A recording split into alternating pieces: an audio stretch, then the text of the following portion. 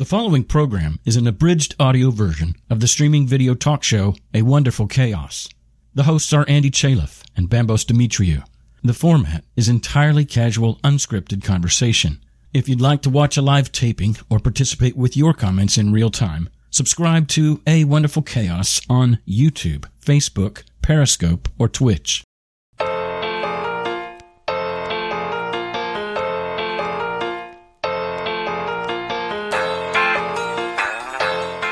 Sometimes you can't stomach the situation. You put up with certain things. It's like with relationship. You put up with relationship again and again. And one day you walk the same door and you say, fuck it, I just can't do it anymore. Nothing really has happened, but you say like, no more. Very often in human nature, we have to go through pain and, breaking arms or divorces and someone dying in order. But sometimes you don't. And for me, it was like, just looking around at this open space like, I don't want to be like them, like zombie. And click. It's a wonderful chaos, beautifully random, messy and glorious. Solo or tandem? We work to find rest, and fight to find peace, both head and the heart, Like a nephew and niece. What are we doing here? You mean listening to this show? Where the more that you learn is the less that you know. Where the wounded are healed. And the atheists pray. It's a wonderful chaos, and we like it that way. It's a wonderful chaos, and we like it that way. It's a wonderful chaos, and we like it that way. So, Andy, today, Monika Zampa. Zampa. Monika Zampa. So we are bringing Monika Zampa on to discuss why her family thinks that she's a loser. Now, what I love about a guest like Monika is that she completely owns the space and celebrates it. And you know how fun it is for us to be with somebody who, like we know that if you asked her family members, they certainly would not say that she's a loser. But in some weird way, I'm sure those little snide remarks that are a little bit diminishing, which give you indications that they don't really approve of how you're living. And what I think is really sweet is that Monika was a high-priced banker in London with her own chauffeurs doing that thing, right? Getting paid a lot and like selling her soul. And then all of a sudden, like it happens one day, you look in the mirror and you say, who the fuck am I looking at? And do I really like this person? And then you're like, how do I start over again? And then you do what would be like a life do-over, and every so often you get lucky enough to do the life do-over. Some people aren't as lucky because they just have too many constrictions to make it possible. But some are lucky enough to say, I'm just going to do it over again. But what I noticed is when anyone does it over again, everyone looks at that person like they're crazy. Because it's like, you had everything. You had this, you had the status, you had the money, you could retire. Just do it another 10 years. So it's almost like you were never happy, but continue not being happy for another 10 years, because then maybe at the end of that, you can retire and do that thing. So what I really loved about this show was that I do believe that anybody that goes through awakening inside of themselves and starts to live differently than what their circle has considered normal, they're considered crazy for the first years. And I think almost everyone who's done that can relate to this story. And that's what I thought was so beautiful about it. And she did that 20 years ago. So she, as we said before she got on, she's been a loser for 20 years now. So I want to see how she wears it. Shall we bring her on? 20 years.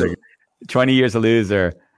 Soy. 20-year loser. Yeah. You're a loser, baby. So why don't you kill me? Proud and loud. Yeah. Monika, for a loser, you are glowing. You are glowing. I'm a very good loser. I love it.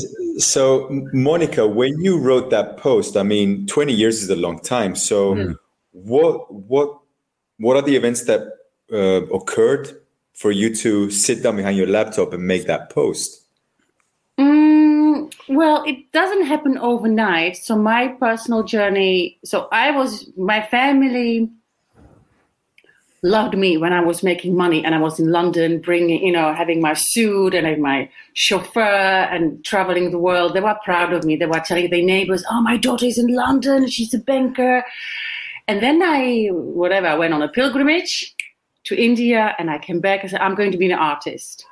And since that moment, when I connected to my heart and I was really digging deep and trying to talk about taboo issues, that's what I normally do, they didn't know how to place me because I was outside the norm.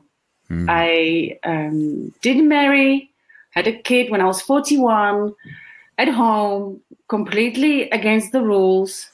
So they don't know where to place me. And then when I wrote that post, I'm on a spiritual journey and also a business journey, and I'm my own brand. So every single day I work on my brand, which is me. And when I wrote that post, I said, well, fuck it. I don't have to be afraid of anything. This is who I am. And if I want to attract the right people, they need to know who I am inside. And so I just put it out. I was very scared, very, very scared. So I typed it in. I downloaded it, put it on a voice, typed it in, and I said, press, close the computer, and I left. I left because sweating. I was very nervous. I knew it touches the core in me, and I didn't expect any reactions. But they were huge, massive. Also, I was talking to Bambos before that on LinkedIn, which is a very professional network. I had 1,000 people clicking and commenting, and I believe some of them are still a bit shy to really properly comment, but at least I got the like. I was really surprised what kind of effect it had. Yeah. Yeah, when you said it, I could immediately connect to it as well. I thought it was really beautiful. Yeah. Yeah, and my family would not, if I would face them and I'll say, you think I'm a loser? I'll say, oh, no, that's not true. Of course not. But you know it. I know. What you just did in the introduction, you know it, the little remarks. And, we, especially women, have this tendency to please our dads, and it doesn't matter if you're 20, 30 or 50. One of the things is like we want our fathers to be proud of us. My father was very proud of me when I was a banker. Yeah. Proud. And now when I'm developing and shedding the layers, I'm proud of myself. So I don't need that from him. It would be nice. Yeah. It would be nice. But if it's not there, it's okay. Yeah. I remember one of the last talks I had with my dad. My dad and I never got along for most of our lives. It was always a lot of fighting. And as I did my personal growth, then he was much easier. We could spend time together and it wouldn't be confrontational. And then what happened was one day I was sort of sharing insight with him, like just insight. And he was like, Andy, do you realize that if you didn't have a successful business background behind you, I wouldn't believe a word you're saying? Here we go. That's exactly what I'm saying. Because the generation, I know where they're coming from. The money, it's a security. And, if you have a proper job, 9 to 5, which I don't believe at all anymore, 9 to 5, retirement, that's a security for that generation. And if you are different, then they are in chaos. They don't know. They cannot relate. You're going to laugh. I was 40, had done all my business. I'm sitting, and it's one of the last meals I've ever had with him before he dies. And he said, after doing, all of my personal work, really happy, grounded, he says, Andy, I just want you to know that if you ever want to be a lawyer, I'm happy to pay for your education. Because at 50 years old, he figures maybe I'll get him to be safe. He can take care of himself if he becomes a lawyer. Yeah. Yeah, well, I'm a banker. Why don't I go back to banking? Yeah. Yeah. No way, Jose. I'm not doing it. Yeah. You mentioned that there were some comments. Did you get people who didn't dare to comment, but they sent you a private message? I had people private messaging me. Yes, I did. And words like courageous, brave, good for you. I also felt like an outsider all my life. I'm, the weirdo. And one of the reasons why I actually decided to own it and to honor myself and not to feel that being the outside of the box and a weirdo is a bad thing, actually it's a very good thing, because people who are non-conformist are the pioneers. Yeah. And they are the ones who bring the ideas to the society. And you need to be weird. You need to be different in order to, like an icebreaker. You have to be the first one to break the ice. And so I have a whole community of people like me, 5,000 people behind me on my conscious business tribe, who are, all of them are weird. And I know once I found this tribe, I thought, I'm home. Yeah. There are many more like me, and they're making millions. They're weird and making millions. Yeah. There's one doesn't need to exclude the other, right? No, it's like spirituality and financially rich, because lots of people are spiritual and they're poor, and they think it cannot be spiritual and rich. That's also one of the topics that's one of those beliefs that people have, that that you can't make money if you're in spirituality, right? Yeah. Or that you're corrupting it, or it's tainted, all that kind of storytelling. Oh no! Money. Ooh. Yeah. I've done a lot of courses with people on that. That's been a fun. Bambos has joined some of those. Yes, I've seen it. Yeah. In the beginning, yeah. So money mindset is also something I love a lot. Yeah. Up until 20, so 20 years ago, you'd say, screw this, I'm going to become an artist. Like before that, when you're a banker, how long does it take you to figure out that I'm not happy and something needs to change? And what is like is there anything that happened like health-wise or anything that kind of led you to make that decision? Yes, I was in the city of London, the heart of the banking industry. And I remember clearly I used to arrange big loans, $50 to $500 million, big loans. And I was sitting at the table and I was just moving paper from one corner of my desk to another. And I just looked around. It was a Japanese bank at the time. It was open office. And I thought, what am I doing here? All these people are working 60, 70 hours in order to get 2 weeks holidays, pay their mortgage. It's like life is more than that. And I was a Buddhist at the time. I followed Buddhist teaching, and I thought it's immoral. I remember it's immoral for me to get paid more money than a brain surgeon who saves people's lives. So I quit. Wow. I quit on that because I thought, I can't get more money. He's saving lives, and I'm just shoveling paper from one corner to the other of the table. I'm quitting. Yeah. And they thought I'm crazy. Court, how long did it take for you between the period which you felt like this isn't right to the point you made the decision? I think a week. Wow. Took me 3 years or something like that. Oh, I'm a slow burner, but when it happens, when the penny drops. Yes, wow. When I feel it's aligned, I do it. I couldn't go to work anymore. Yeah. Quit. And you go to. You mentioned that you went to India. Yes, I went to it on a pilgrimage. So could you tell me, like, there was no intent to have this big epiphany, but what happens in that trip that makes it like, okay, now like there's a before India and after India? What happened there? Oh, massive. So I sold all my possessions, everything, and I went with one backpack to India. And for 7 months, deeply spiritual journey and, life, health, everything together. For those who've been to India, it's challenging country. I came back a different person. So when I came back after 1 year and I came to London, I was like, I can never go back to that life. Never. Wow. So I didn't even contemplate of going to the office. That was it. Explain to me, if you can, what happened in that time. So what was it that you say? Because I think a lot of times what happens is people they're in a rut and they can't get out of that rut because it's like what I've often seen is that I'm unhappy and I'm looking for the thing that's secure. And basically you went to complete insecurity, which is a big step. It's hard to make that step.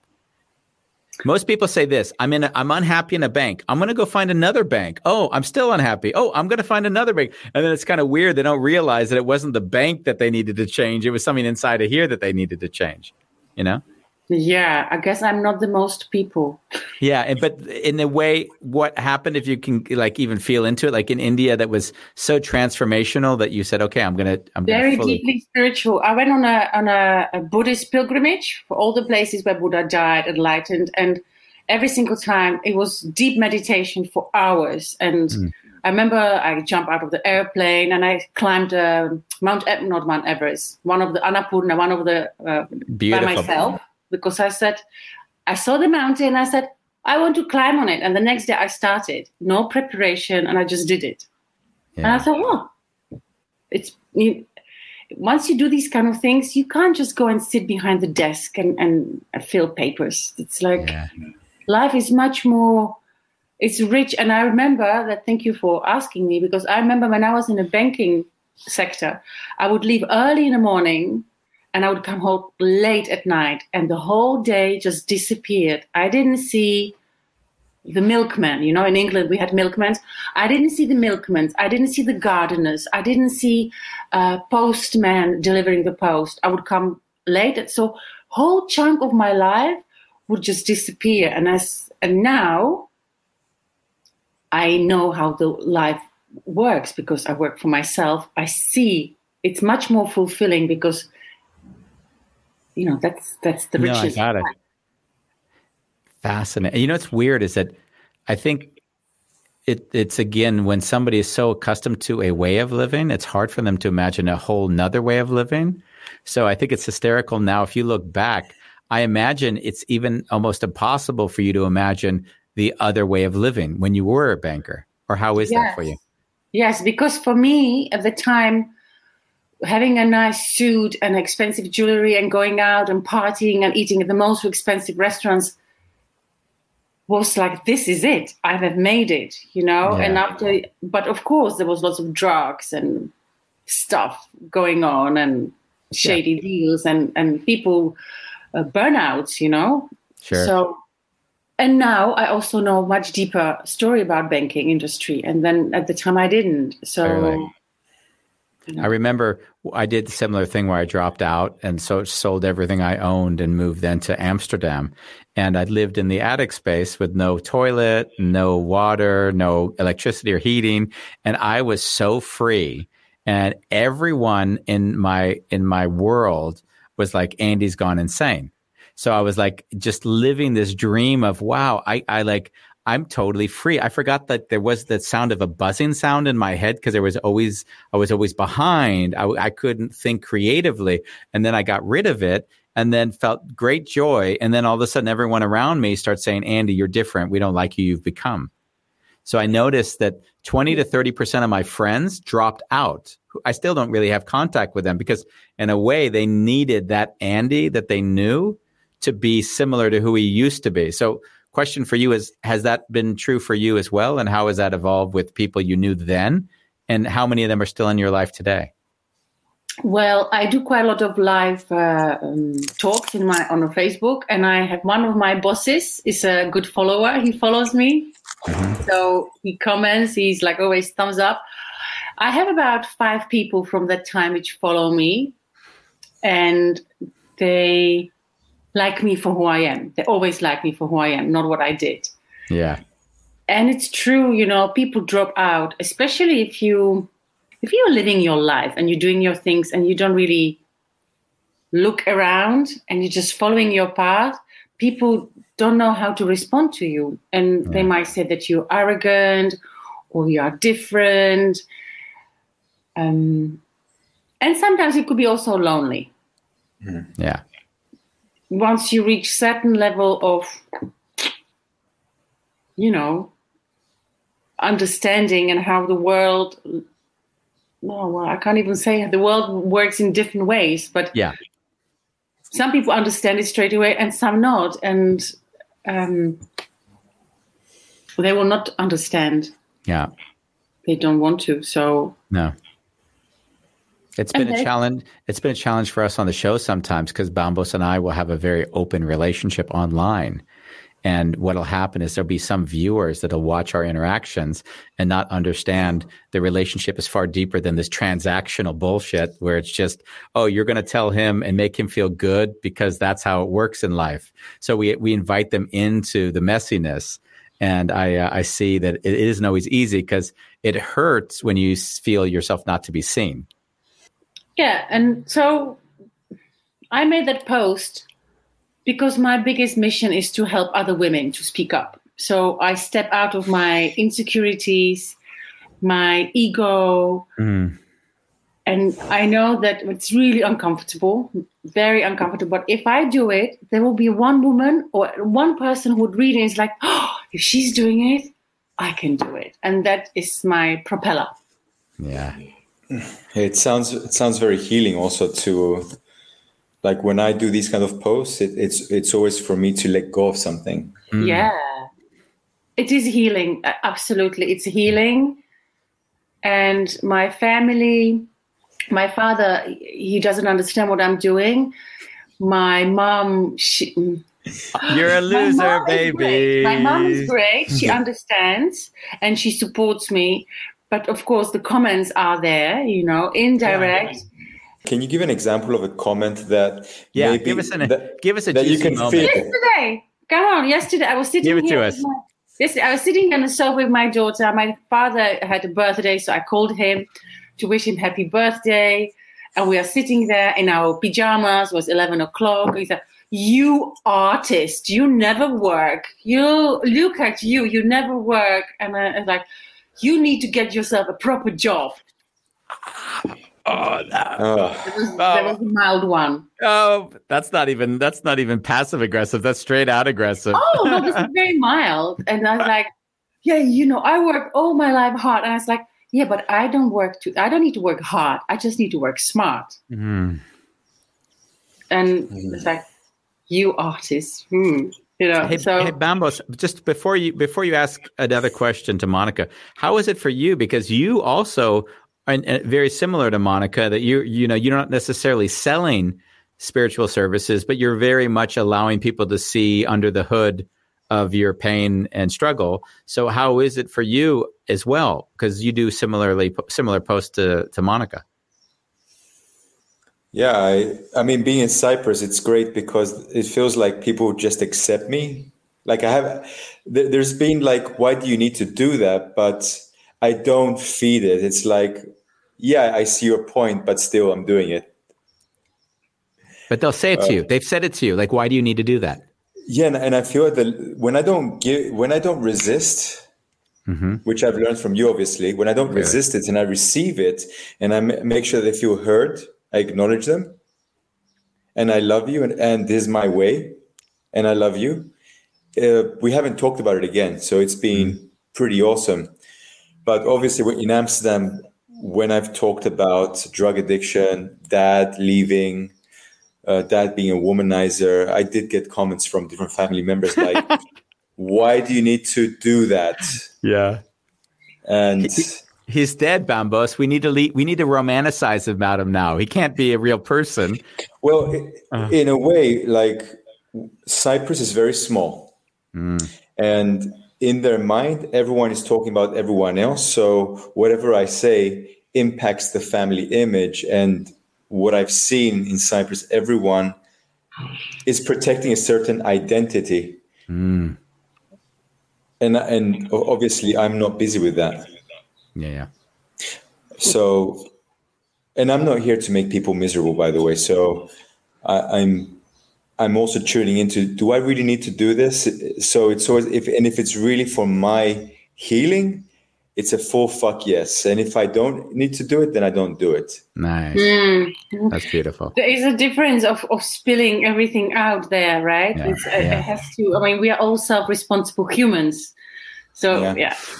In the past, I've also went really extreme. I used to throw myself under the bus all the time. All the time. And now it's like, oh, I don't really need to do that anymore. like there were some shows, Monica, that I was like, why don't we do this show idea? And it wasn't really, it would have been hard for anyone to go through it. But Bambos would be like, yeah, we're going to do that show, which really would have been a hard show for him to do. And I think the first time he said no to a show was like a month ago, and it gave me so much joy. He's 2 like, weeks ago. Or 2 weeks ago. He's like, we could do that show. But you being interviewed, you being on the hot seat. Yeah, we sometimes put me on the hot seat because Andy likes to poke me. Oh, yeah. Yeah, But that's also not true. We need good content for the show. So in some ways, when Bambos has an issue he's dealing with, we say, why not just bring it onto the show? Oh, yes, to kind of make it more public. Yeah. So it gives us a reason to speak about it live. That's the idea. Yeah. I mean, if I think about my business, Unmasked Photography, A Wonderful Chaos, it is showing our humanity. It is about that. Yeah. Monica, I'm curious. Like, I was feeling you when you kind of said, I'm not going to do this work anymore. And I was trying to be in your body. And then having to make the announcement, like, how did you prepare for that? Or did you just pick up the phone, Dad, Mom, I quit my job? Like, how did that evolve? Oh, gosh, it's such a long time ago. I don't think I even told them. Oh, yeah. I'm going to India. I was like 28, 29, and I was preparing to go to South America. I was studying Spanish because I want, I prepare intensive Spanish courses. And then 1 month before I was supposed to go, I felt, no, I have to go left. I have to go to India. And like midlife crisis when you are 30 or 29, 28, that time. And I was like, I just did it. You just do things when it just felt right. Sometimes you can't stomach the situation. You put up with certain things. It's like with relationship. You put up with relationship again and again. And one day you walk the same door and you say, fuck it, I just can't do it anymore. Mm-hmm. And nothing has happened. Nothing really has happened, but you say like, no more. Mm-hmm. Not very often in human nature, we have to go through pain and, breaking arms or divorces and someone dying in order, but sometimes you don't. And for me, it was like just looking around at this open space, like, I don't want to be like them, like zombie, and click. I think, by the way, that point you make is really important because I've seen a lot of times that I always want to make a life change before I'm forced to make a life change. So in some ways, I think that's like I stepped on the scale at the end of last year and I'm like, okay, that's not cool. And then I thought to myself, actually, if I think about it, if I continue down this pace, I'm going to have some health issues. And then I'm going to have to lose weight then. Because it's like, oh, you have to lose weight to stay healthy. And I'm like, why do I have to have that experience to then be healthy? That's just crazy. So I just started to take care of myself, with that consciousness. Yeah. That's a high level of consciousness. Yeah, well, it's no different than what you are talking about, right?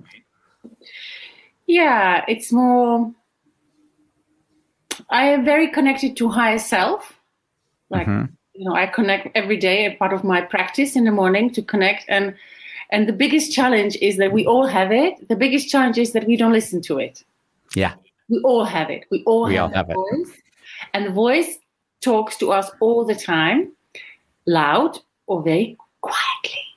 And it's up to us to listen and act upon it. So I don't feel I'm different than the rest. I just act upon it. Yeah. I would agree. I mean, we talk about a lot. We've done a lot of shows on intuition and on just listening to what feels right and not needing to justify it. And a lot of times the funny thing is in reverse, when someone makes decisions that no one quite understands, but then 10, 15, 20 years later, everything makes sense. They get to write the story.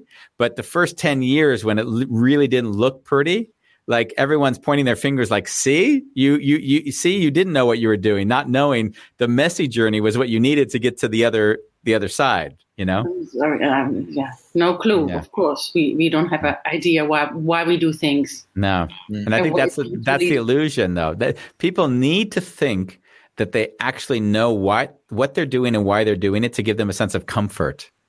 I had a funny talk with my wife 2 days ago, and we were talking about like retirement, and it would be great to have so much passive income in a month to live, right? And I looked at her, and as she was factoring in the amounts, I said, "Do you realize this is all a construct? Because who knows where money's going to be by the time we get to retirement age? So if you think that we have any control even over the banking sector, then you're living in the delusion." Sure. And it was really funny because I could see her understanding it, but she's like, "What do I have to hold on to?" And I'm like, and then I smile and say, "Exactly." Yeah, that's a good point. And yeah, illusion, security is an illusion. Yeah, that's the thing. But we all need that idea so we can be comfortable. That's the thing, right? Yeah. I feel we skipped over something. Oh, nice. Go back. Monika, when you mentioned that a couple of days ago, you spoke with your father, like even his word, like the way we talked about it, I wasn't sure how his words impacted you, if anything. Many years ago, let's say 2-3 years ago, he would impact me hugely. My dad is a highly intelligent person, but emotional intelligence is very low. Yeah. So certain things come out of his mouth and you think, this is just not possible. Like, So I've suffered all my life of, some people call it abuse, but he's not aware. Mm-hmm. He just, he's not aware. And what I have built, I built this temple where his comment doesn't really penetrate my weak point. It did. I was always like, he would say something and I would be like devastated. I'm a very sensitive person. So I would be like for days completely devastated. And now I just know that what I'm doing is the right thing. Yeah. And the money is just that reflection. I know that I'm walking my path and I get rewarded with amazing connections throughout the world. And I have abundant mind, really abundant, which is the biggest win in my life so far, to really have not scarcity, but abundant mind.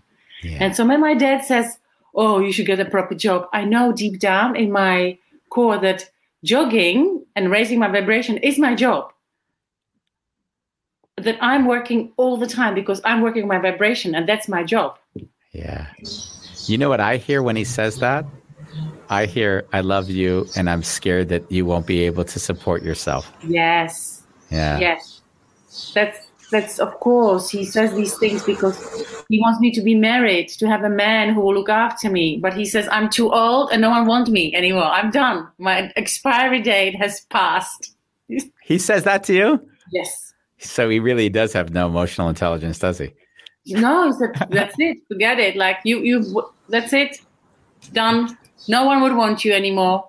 Oh my God. That's good. That thing that you're now speaking to, it's a big thing. I mean, if I look at I've talked to Bambos about this and pretty much anyone I work with, at some point, they start to get to a moment when they see that the dynamic between themselves and their parents is a concept they created in their heads from Disney films, expectations of society, and they don't realize that that this other person is just some incompetent person that happened to have a kid that was you.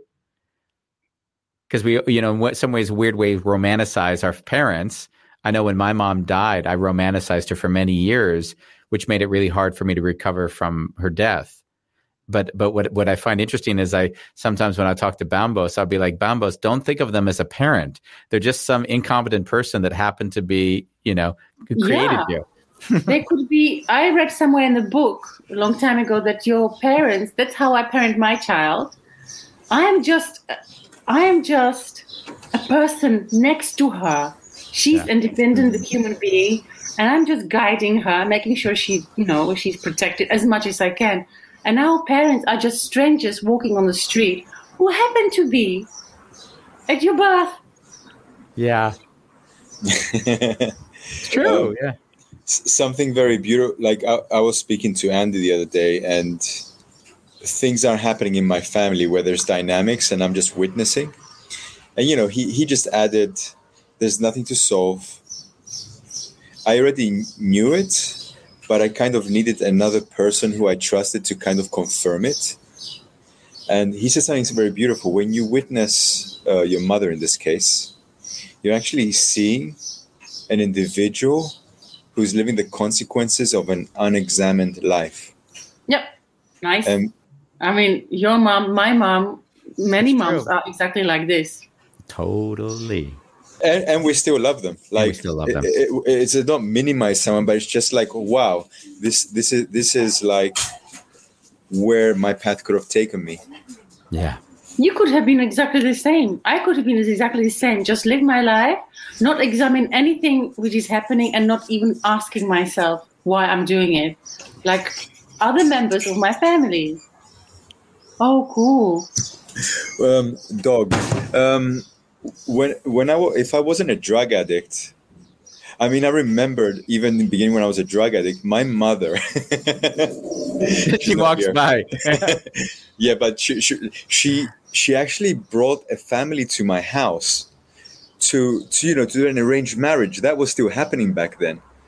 And I remember, even though I was a drug addict, I just started. I locked myself in my room, and later I told her, "Mom, I don't even trust you to buy me underwear."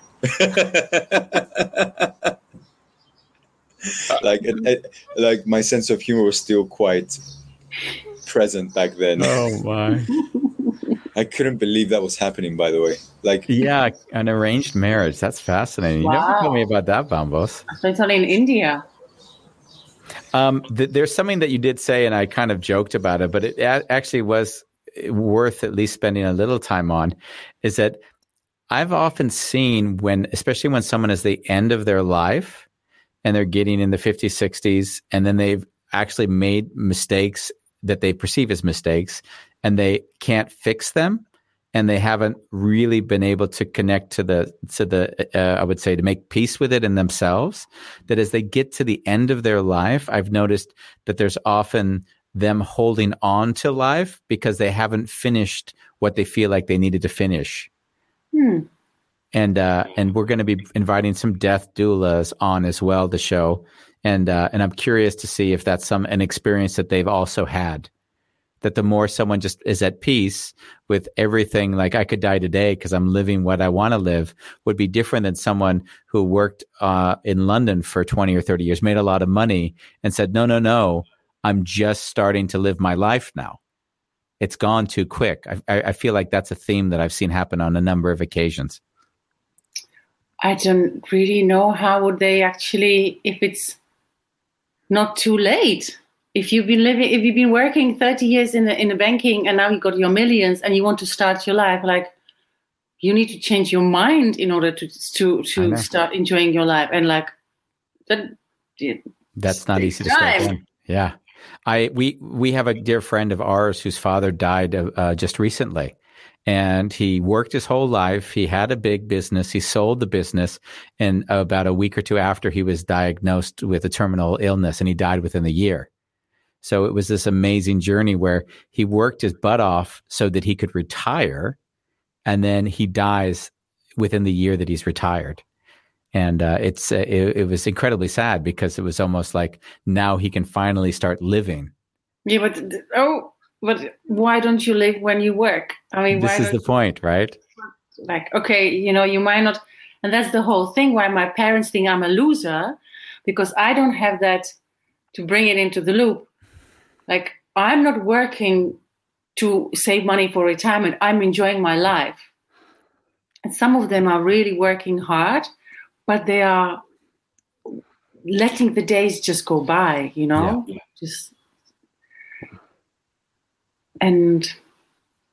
That touched me, by the way. Telling them going to the park and seeing beautiful flowers fulfills me and gives me a sense of richness. It's very strange to them.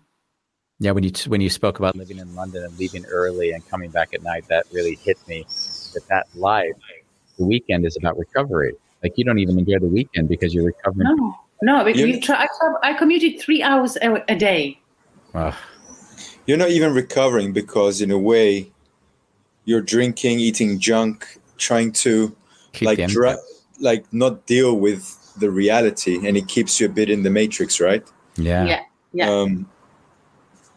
I see it also in my own life. I've chosen the life of a professional photographer, an artist, and during COVID, I ran out of money twice.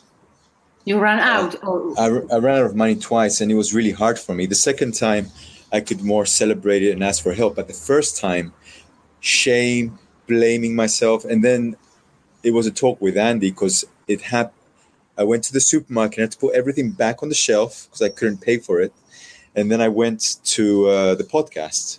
And then, of course, I was full of emotion and anger. And then Andy said, we talked about it on the podcast. And then he kind of said, if you can't celebrate this moment, then you can never celebrate even having money. And that was a really beautiful moment for me because when it happened again, it didn't penetrate me as much. It was like, oh, wow, it's happened again. And I was feeling the aliveness. And also the difference was I chose for this lifetime. I chose for this way of living. It was really a decision. And apparently there's consequences when I chose for this way of living still.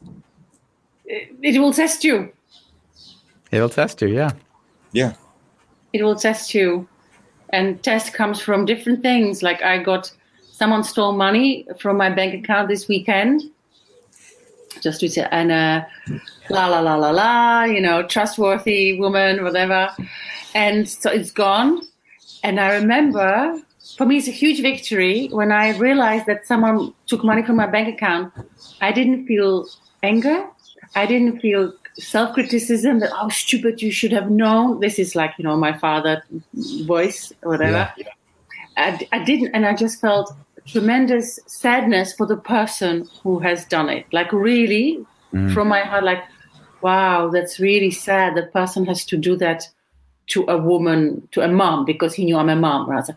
That's really, and I realized that the journey I have taken over the last few years, this is the result. Because 2 years ago, I would have feel stupid, that I will feel angry, and how did I do it? And it's gone. So celebrating also, like, I made a post like someone stole money from my bank account and I'm grateful. Yeah. Tomorrow's show, by the way, we have a guest on who was found a man online. She built a relationship with him and then he scammed her out of money. Yeah. So we have her on, and it wasn't easy for her. I can imagine still she's saying, why the hell am I going online to discuss this? But she's actually making some peace with just allowing that story to be shared. So, yeah. Someone needs to hear it. We've got some posts coming in. Bola Lang from South Africa. He's our third man on the thing. He wants to see your post. So we got to send a link, and we'll include the link in the thread of this thing. So do I do it now, or how do I do it? No, we'll do it afterwards because it'll go in. Yeah. And so he'll want to see it. He's always there. And I have Danny McGordy, who is, Bambos doesn't know this. This is another first grade friend, Bambos. So we had yesterday a first grade friend of mine on the show. So it's funny that I'm going way back in my archives to get guests to come on. Juliet Reynolds says, I feel like I will probably have a job all my life, but now I make sure that I enjoy life too. And I think that's also something that is a transition. Like, you don't need to take a spiritual journey. You can just say, hey, I'm going to only allow myself to be in environments which serve me. And I think you can do that without having to drop off the map as well. Sure. You can even have the same office. You can go back to the same office like you've been working for 20 years. And you just put the different glasses on and you just are grateful for the free coffee, for the warm chair, for people you can talk to. You can switch that channel on and your work is immediately a wonderful place. Yeah, isn't that funny? That's really well stated. Like I remember when I worked for this corporate where I got paid way too much money, and then I started my own business, and I had like all of the pressure and the pain, and I made no money running a restaurant.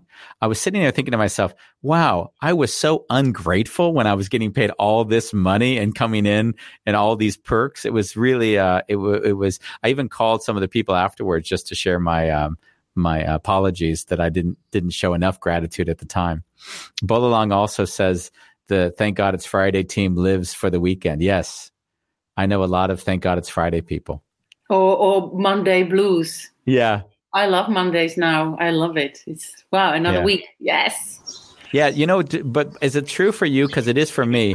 Like the only thing I have in my week that's pretty normal is a Friday date night. So with my wife, Friday night's date night. Other than that, I might not know what day of the week it is. Is that something that you also have where you're like, is it Tuesday or Wednesday? Or like I used to really know like Wednesday was the hump day. If I went into work, I'm like, oh shit, I got to get through Wednesday. I've only got 2 more days left. Oh yes, the Wednesday and the Thursday is almost weekend. So you start drinking on Thursday because it's almost weekend. Yeah. The weekend started on Thursday. I remember. Yeah. Yeah. And of course, if you were in the UK, I always saw that the culture was so suppressed that on the evenings they had not only to drink, but they had to get like smashingly drunk. Lines down before the bell rings. Yeah, it's before the bell rings. I've never seen such a drinking culture. So we drink a lot. We've got Juliet Reynolds, who I've spent some of those nights with her, so she'll know me well in those conditions. Yeah. Well, I remember well. So that's my Czech part. I can hold my beer very well. So. When we talked about Monika's father, and I was trying to imagine how it would be for him to watch the show, and even if he is coming across as harsh, somewhere in there, I also want to acknowledge that there is love and an incapacity. Yeah, I know. Yes, thank you for saying it. And when I'm knowing that he is totally supportive and he wants the best for me, he wants me to be safe and to have enough money to be safe. And for him, safety is money because that's his story. And he's not able to say it in a loving way. That is really the heartbreaking, that the person, you on the telephone, you speak and you cannot have a proper conversation apart from just the surface, weather and, grandchildren and this and this. But no, I never had a deep conversation with my dad. Never. Wow. And you're probably never going to, and it's fucking great. I am writing letters. I have letters here, like letter 1. I started writing letters. I don't know what happened, but I was writing that and things were pouring out of my face, my nose, my eyes, my mouth, and I was just writing and things were just pouring on the paper. So, and the second letter was better, and I just will continue to write these letters. Maybe I will never send them. Can I just share, Monika? I love you. Like, I just want to enjoy this moment with you. Just, you're like this beautiful spirit. It's just great to be with. Thank you. Yeah. So Andy is being the father now. He's giving you the fatherly love that kind of love. Oh, is that the love you would wish you got from your father? I do know that my father loves me. Yeah. And even if he would say, oh, I love you, I'm so proud of you, I would not even know how to take it because it has never happened. This goes a little bit back to that unexamined life, though, because when he's on his deathbed and he sees you, he's going to tell you how proud he is of you. Yeah. And you're going to think to yourself, yeah, why did it take this moment with this much duress for us to have that discussion? Yeah. Yeah. So when you look at your life right now, where would be the areas you say, if I had a choice to really improve those areas, that's where my focus is at the moment? Well, I'm constantly improving and constantly digging in my business, the way I do my coaching, the way I have my, online business, constantly evolving. And what would I like to improve? Yeah, I would like to see it straight away. I would like to see the results straight away with magic stick. Thing Yeah. here. That would be great. I do have lots of trust in universe, trust that what I'm doing is correct, trust that it's bringing the fruits. And the results, sometimes they show and they just disappear. Like, like the octopus, like, so like this. She pokes a little leg and she just disappears, like these jellyfishes. Yeah. So more of that would be great. More of the presence would be great. I think I'm pretty good. That's beautiful.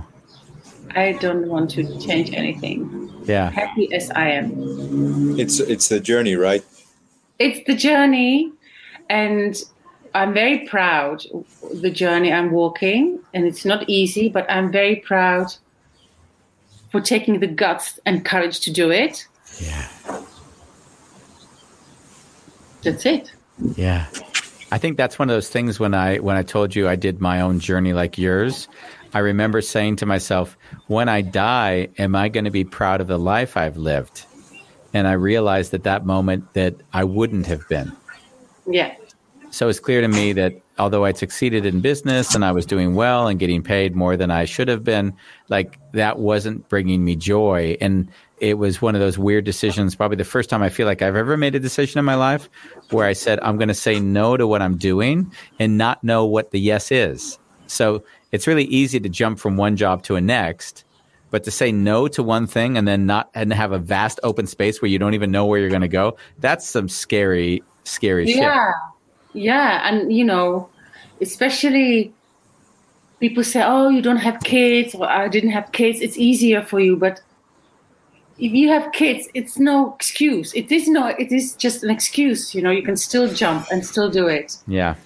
And, but it's a whole construct, right? Because it's a weird thing is that if you say you can do it with kids, but in order for a person to get free of it, they have to say to themselves, all of the ideas I had about how I was going to raise my kids are something I'm going to make peace with. Because normally when you've done that, you say, oh, I'm going to put my kids in this type of school. I'm going to give my kids this type of clothing. So in some ways, if you can't afford that anymore, you have to realize your kids will probably be much happier in a whole nother scenario, but it isn't going to be the vision you had for them. And that's a hard thing to realize. Yeah, I think differently. Oh, how? So for me, the quality. So when I was 41, I gave birth here in the living room to my daughter. Bambos knows her. She's quite amazing little young lady being. And then I took my savings and I invested those savings in me being 3 years at home. Okay. And that was my investment. For me, the time with my daughter is the most precious thing. And it's not because, the child is formed within the first 2 years. And lots of people don't believe that because children don't speak. They think, oh, I treat them like a piece of furniture because they can't answer, but they absorb everything. So I knew that I'm going to spend 3 years there. And I cannot sometimes afford what she wants. And I say it's not a priority. So the priority would be I could go to work 9 to 5 every day and earn lots of money, but I will not see my daughter. What is for her more important, to be with her dad and mom, or have a beautiful sneakers, right? Or go on expensive holidays. So children are much more, their needs are much more simpler, really. They want to be in the presence of parents, and parents go to work because I need to earn money for kids. But kids don't want money. They want the mom and dad to be there. Really. Not all the time, of course, but you know what I mean? So it's just like lying to yourself But just to make sure that's what I tried to say before, but apparently not well enough for it to be communicated in the way you understood. So that I thought that you were saying that you have an idea how you're going to bring up your child, and because of your changes in your financial situation, for example, you follow your passion, you don't have it, and therefore you cannot provide for your kids the way you wanted to. I guess what I see is like there's a socialized life. You get socialized in a way to think that this is the right life. And I hear it in people's wording. They'll say, I should have been this by 40. Or I think that this is where I compare myself with everyone else in my age group, and I haven't gone as far as I think I should have, right? It's a lot of the comparison and judging oneself. And what I've noticed is when someone steps out of that matrix, they have to let go of everything, really everything, like you've just said. You have to be okay with saying, I'm providing for my child just by giving them love and being present for them in a way that serves our relationship, not in a way that my mind had the idea of how it should have been. Because when I was a kid, that's what I saw on TV or what I saw in a Disney movie or wherever the hell I'm being bombarded with messages. So yeah, I couldn't agree with you more, actually. Yeah. And what you say also, it's actually the parents. It's like my mom and dad, their idea of me bringing up my child is totally different that I'm doing. And so I'm a double loser. Yeah, because you're raising your child like a loser as well. Have you noticed that? Have you noticed that, by the way? And how does that show up? Like they'll mention things about how you're raising. Oh, yeah, it's another show. Oh, no. Okay, so my daughter's a loser. So why don't you kill me? We got Danny McGuarty. He loves your accent like I love your accent. And he says it sounds like you're from Liechtenstein. I've been to it's the smallest country in Europe. Yes. But actually just you are half Czech, half Russian, and you spent time in London. That's the accent we're hearing. And 17 years in Holland. Wow. I love it. We are over our hour. Any last parting remarks for you, Bam? I love you, Monika Zampa. Oh, are we pronouncing your name correctly, by the way? Zampa? Monika Zampa. Zampa. And can we just can we end with a Beck song from 1993? Oh, wait, I'm going to record it. I love that. The lyric goes, Bambos, I had to write it down. Soy un predador. I listened to it all day long and I couldn't. Right. Here we go. Here we go, guys. I'm going to. Yeah. Soy un predador. You're a loser, baby. I'm a loser, baby. So why don't you kill me?